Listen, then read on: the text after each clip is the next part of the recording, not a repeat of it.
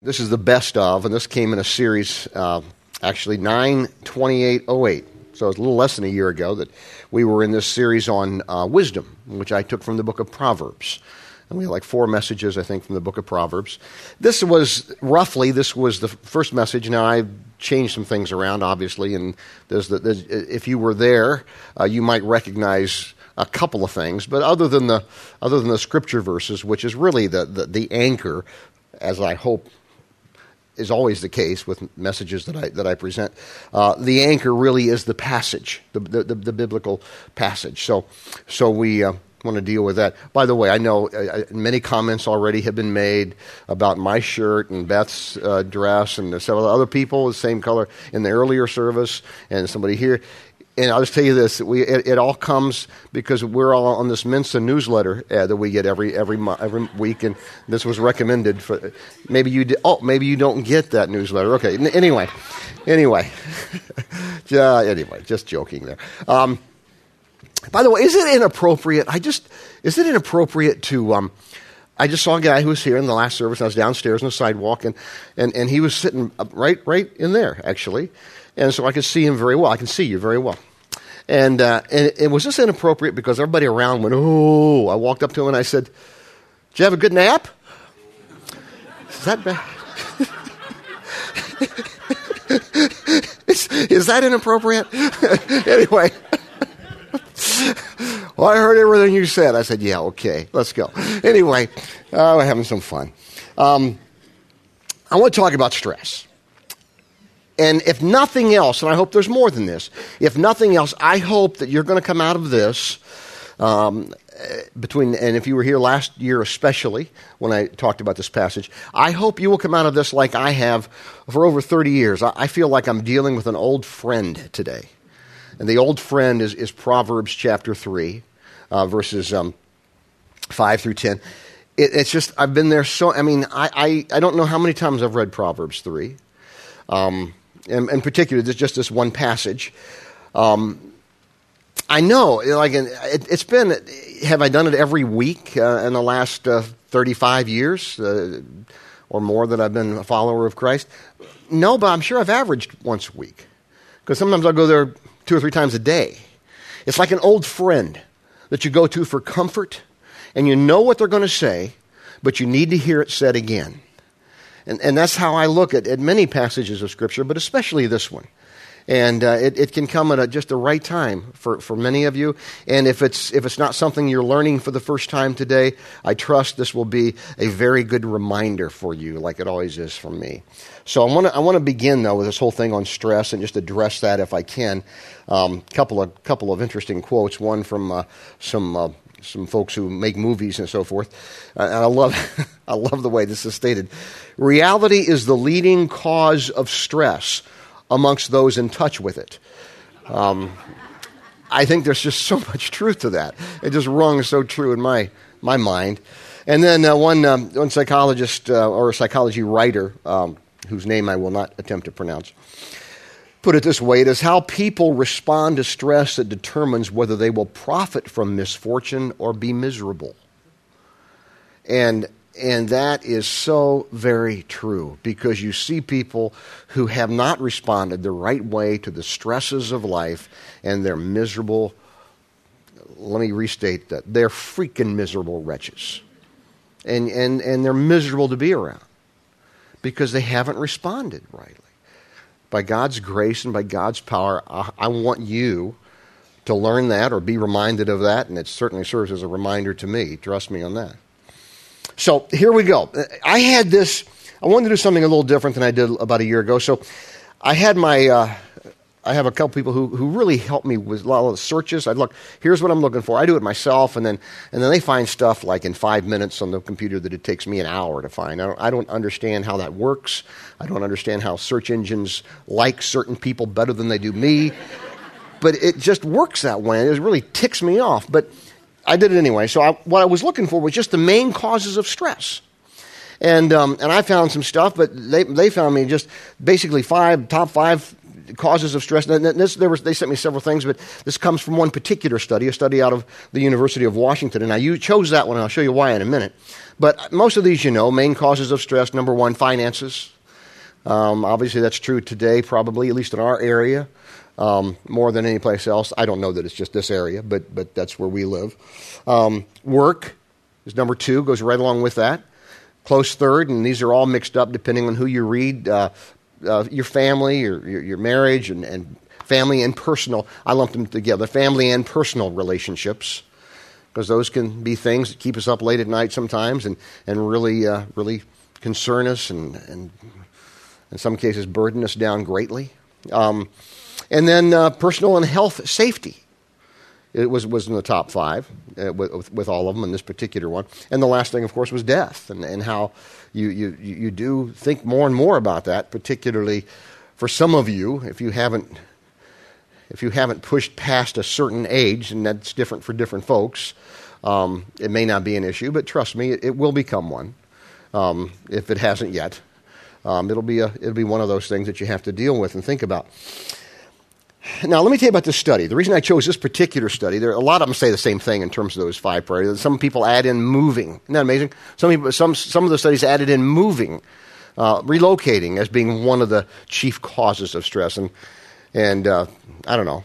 Some of us have moved a few times, and I would say, there's nothing to it. But it's been 7 years, so I've forgotten a lot. So I know that it can be a real cause of stress. But in this particular study, in 1967, I remember the year very well as a junior in high school, Thomas H. Holmes and Richard Rale from the University of Washington did a study on the connection between significant life events and illness. Okay? Now, part of that study, they compiled a chart of the major causes of stress. This is what I found fascinating. Compiled this chart, major causes of stress. That chart contained 43 causes of stress in 1967. 43, all right? Now, it was updated to 55 causes in 2006. Apparently, society is finding more causes and more ways to feel stressed. I don't know what it is in 2009. Probably off the charts. But isn't it interesting? As life gets, quote unquote, easier and more convenient, that with that brings stress and more stress. I mean, you think about that. I mean, I freaking stress out if I don't get a Wi-Fi connection. I'm like, what's wrong here? Who are these idiots? What are we doing? Living in 1910? What's the deal? We're already planning our next summer vacation for our family, and we're doing that for a lot of reasons. One, we need like a big house, a fairly big house, and so you got to kind of plan ahead. And the places we want to go, everybody else wants to go, of course. And you know what the number one thing with my family? Well, does it have Wi-Fi? How can you believe that? I'm like, that certainly isn't me, but that's everybody else in my family. If you know me, you know that's just one big lie right there. Okay. But we find ways. It's certain things that cause us stress. I would add one more. I didn't find this, and again, it's probably my inabilities on a search engine. But this is from my personal experience in talking. I talk to a lot of. I'm privileged to talk to a lot of people about different things. And I would add one last thing that I didn't find on any list, and at least not in these words, and that is one of the other big causes of stress is this pursuit of security. Security. And whenever I hear that, and it could be financial security, it could be security in myself, it could be usually when I hear it, it's referred to as in terms of financial security. That's the cause of their stress, and the portfolio's down. I can't look at it because of what's going on. It causes great stress, and that's my security. One of the things I always come back and say whenever I have that discussion with a friend is, don't you mean the illusion of security? Because really, that's what we're talking about here. And if we've learned anything in the last 12 months in this country, and particularly in the Northeast, and with the whole finance crowd and everything, if we've learned anything, we've learned that security is an illusion. And you can think of person after person, and maybe you're one of them who've had to change things around because they thought they were secure. And that's why the Bible teaches over and over again is that the only place you're ever going to find true security is in a relationship with your Creator, with God Almighty. The only place. And how long will it take us to learn that? I don't know. I'm still working on it, I'll tell you. So that brings us to Proverbs chapter 3, verses 5 through 10. My old friend. And I hope he'll be your friend, or she, however you want to refer to it. Because, I mean, it's just kind of weird. I mean, I just feel better. I go back and I read that, and, I'm just stressed out over whether it be something as simple as my Wi-Fi connection's hurt, or somebody close to me or in my family is in dire straits, or a friend that I've talked to has just got his life in a wreck. I go to this, and it just helps. It's almost, I don't want to get ooey gooey here and misty. I don't want to get all mystical on you here, but it's almost like there's just a warmth and a strength in reading these words. And of course, it is the Bible, and it is inspired. So I don't know why it wouldn't be that way. So let me just read it to you. I'm going to read it to you in two translations. At first, I'm going to do it in New American Standard Bible. Not always a translation that I use. I always use it in my personal study, but sometimes it doesn't flow very well, but it's very literal. And just stay with me on this one, and we'll just follow along. Proverbs chapter 3, verse 5. Trust in the Lord with all your heart, and do not lean on your own understanding. In all your ways acknowledge him, and he will make your paths straight. Do not be wise in your own eyes. Fear the Lord and turn away from evil. It will be healing to your body and refreshment to your bones. Honor the Lord from your wealth and from the first of all your produce, so your barns will be filled with plenty, and your vats, I love the way he says that, and your vats will overflow with new wine. You don't hear that anymore, do you? So, how's that wine vat you've been working on? How's that doing? Huh? You don't hear that, We have wine cellars now. And anyway, I should not chide. We're talking about trust. We're talking about relying on God. We're talking about trusting God completely. Talking about trusting God when things just look ridiculously insane. That's what we're talking about. And that passage just says it all. And I want to make a statement. I said this is the one statement that you're going to hear today that you would have heard back on 9/28/08. Okay, because I wrote it down, and I wrote it in bold print so I wouldn't forget it. We need to plan, we need to strategize, we need to think through, we need to get good counsel. But at the end of the day, we still have to trust God. Work hard, think hard, counsel hard. But you still have to trust God. And that's the issue here. And this is a great truth. I call this another one of those equal opportunity truths. It doesn't matter whether you're worth so many million or billion or trillion. What's the joke now? Don't tell Obama what comes after a trillion. It doesn't matter. It doesn't matter. Sorry. That was totally uncalled for. Totally uncalled for. Strike that from the record. Withdraw that. Or whether you're worth $10,000. It doesn't matter what you're worth. At this point in time, you still got to trust God. And you say, some of you who may not have as much as somebody else that you're thinking of, you're thinking, yeah, but old so-and-so, he's got so much. Let me tell you something. Here's the thing about folks who have a lot. They also have a big train. Okay? And I've known a lot of those folks. I've been privileged to know a lot of those folks. So don't think, well, he's got it made or she's got it made. They got all this. Listen, I've had those discussions with some of those folks who I thought were bulletproof, and they're not. So I don't care who you are. I don't care what you got or what you ain't got. This truth is true for all of us. We still have to trust God. And we need to understand that. So here we go. Equal opportunity truth. Three things, very simply, very simply put. Trust God completely. I'm going to show you this. We're going to go back to the verses and show you this. Trust God completely. Trust God keeping a perspective on self. And trust God because you'll be glad you did. That's very simple, all right? Trust God completely. Let me just go back through those verses very, very simply. I'm not going to spend a lot of time doing it, but trust in the Lord with all your heart. Some Bibles read the bottom of your heart. Don't lean on your own understanding. What does it mean to lean on your own understanding? We worry. We fuss. We stay up all night getting all out of joint about things. Sometimes things that never happened. And then we try to, then we try to start doing some other kinds of things, maybe spinning things or trying to make things, appear as though they're not and not deal with reality. So, and what he's saying, trust the Lord with all your heart. Don't lean on your own understanding. In all your ways acknowledge Him. He'll make your path straight. Don't be wise in your own eyes. Fear the Lord. Turn away from evil. Honor the Lord from your wealth and the first of all your produce. Here's the issue. Let me quote a passage from a book. We read this book about a year ago here on our Thursday group. We do Bible study on one Thursday night. We kind of alternate them, and on another night we do literary stuff. And we had just read, several of us had just read The Shack, which was a New York Times bestseller list, still is, I think. And in matter of fact, if you do what I do, which I like to do, I like to get books on my iPhone or the much less desired BlackBerry, and I like to get those and put them on my iPhone. And then when I'm working out, I like to listen to books. And you can get The Shack at iTunes for I think it's like $5 or something. It's well worth it. But this book, and it's a very controversial book, I realize, and I want to make sure I say that, and make sure I put the disclaimers on it, because some people who have our or similar beliefs to we are in church like this, some just say it's a terrible book and it's heresy or whatever. It's not a doctrine book. It's a novel, for goodness sakes. Okay, it's a novel.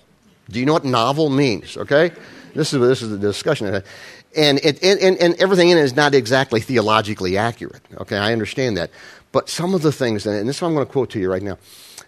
One of the things that I so appreciated was how it demonstrated and illustrated how much God loves us. And this is part of the issue here. And I want you to see this, because this is huge. And in the book, The Shack, the person who is personified as God, novel, okay? The person who is personified as God, and I'm not going to tell you who that is, says this: trust is the fruit of a relationship in which you can know you are loved. Because you do not know that I love you, you cannot trust me. That's God talking. Because you do not know that I love you, you cannot trust me. Now, that really hit hard with me, because one of the things we need to stop and understand is, yes, Jesus came and lived, and He suffered, and He died. And He did that because of my sins, and I need forgiveness. He did that for my forgiveness. And when I becoming a Christian or a follower of Christ is when I put my trust in Him. Say, I believe you did that for me, Lord. He did that for my forgiveness, but He did that out of a love for me. And if I don't understand that love, that affects how much I trust God. These are my words based on the truth that I picked up from that book. Our failure to trust God is often a result of our inability to grasp how much God loves us. If you don't know how much you are loved, it makes trust that much harder. And I want you to think about that a moment. If you don't know how much you're loved, it makes trust that much harder. That's true in human relationships, in a husband-wife relationship. If you don't know how much your mate loves you, you may have a few trust issues. That's minimizing. You may have some serious trust issues. And therefore, what you might need to explore is, how much do they love me? Because if I understand that, then I can trust deeper. Same is true with parents. Some of you got all whacked out because for whatever reasons either your parents didn't love you, or they had a ridiculous way of showing it and didn't show that love to you. And somehow you transferred some of that, maybe to God. And then now all of a sudden you can't trust God because there's something in you that holds you back, because you really haven't been able to fully understand how much God truly loves you. And I'm challenging you to step beyond whatever you might have experienced or whatever you might have thought, and realize God loves you more than, and you hear me say that almost every Sunday, God loves you more than you can possibly fathom. And He does. He really does. And when you understand that, you can say, I can trust you because you only want what's best for me, even though sometimes I may not understand that. And I don't. So, trust God completely.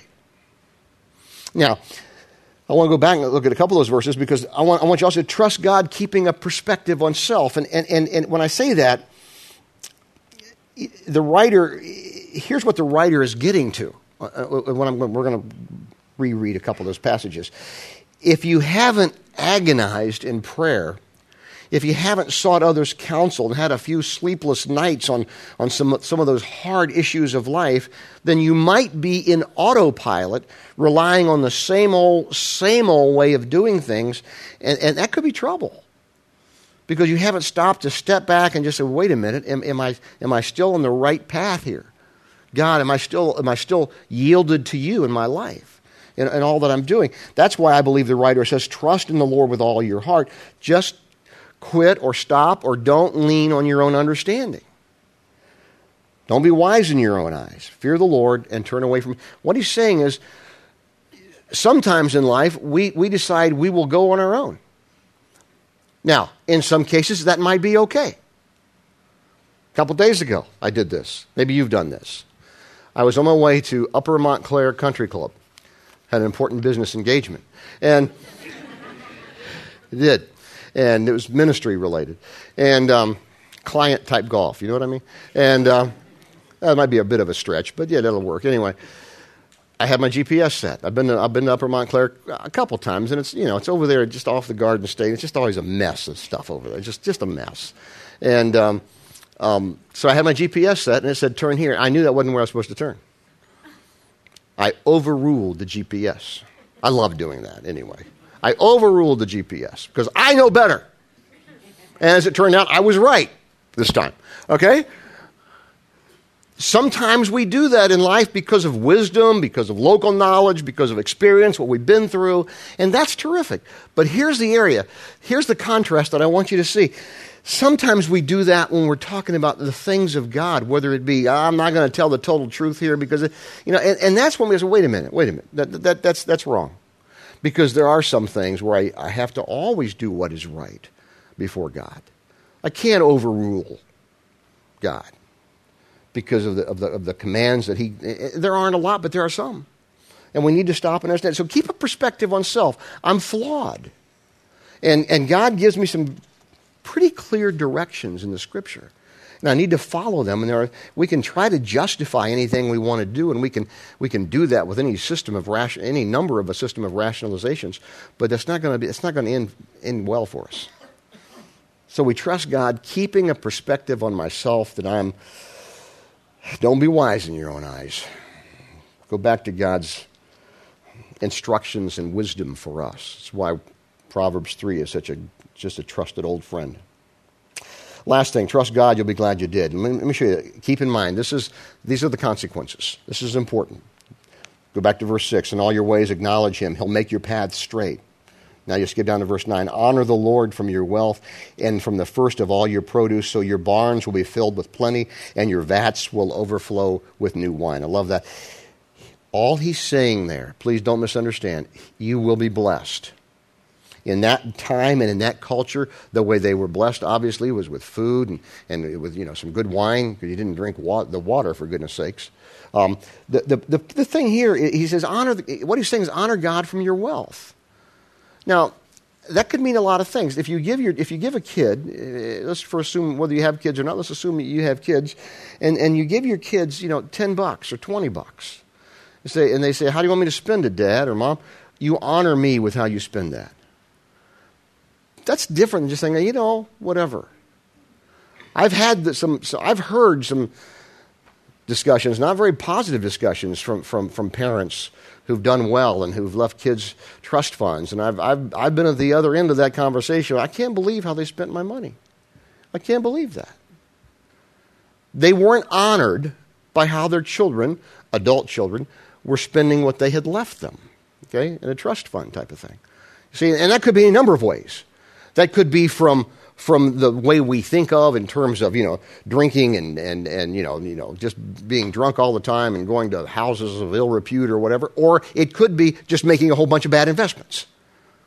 So that there's a lot of rule for interpretation there. The point that God is making, honor me with what you got. There's a lot of ways you can do that, but honor God with what you have. And he's going to bless you. Be careful how you interpret that. This is not teaching, well, if I honor God with what I have, that means I'm going to get more stuff. He says you'll have more blessing. Only we in America in the 20th and 21st century have defined blessing as stuff. It's defined much broader than that throughout history. He's just saying, trust God. You'll be glad you did. I want to read, for closing, I want to read through this as we close just one more time, but I want to do it in a different paraphrase translation, the Message. It's like I began. I hope there's some things you take away from this today, but I hope one of the number one things you take away from this, you got a friend. I know it's a song, but you got a friend. And it's certainly God, and it's a relationship with God through Christ, but He gives us something to read, something we get our eyes on and get tangible that we can go to and find great comfort. Even if only for a while, because I'm so fallen, I have to memorize it. So I have to keep telling myself this. But here's what it is, Proverbs chapter 3. Trust God from the bottom of your heart. Don't try to figure out everything on your own. Listen for God's voice in everything you do, everywhere you go. He's the one who will keep you on track. Don't assume that you know it. Run to God. Run from evil. Your body will glow with health. Your very bones will vibrate with life. Honor God with everything you own. Give Him the first and the best. Your barns will burst and your wine vats, he translates it the same way, your wine vats will brim over. Trust God. You'll be really glad you did. Let's pray. Lord, our Father, I continue to be blown away by the wisdom of Scripture, the inspiration that you give it there for us to be encouraged, for us to find comfort during times which are comfortless in so many other ways. And I pray, God, that we would have the depth of faith, which can only come from you, to be able to trust you in a deeper way, be able to trust God and not lean on our own understanding. We thank you for that, and we thank you for your love and grace and forgiveness through Jesus. In His name we pray. Amen.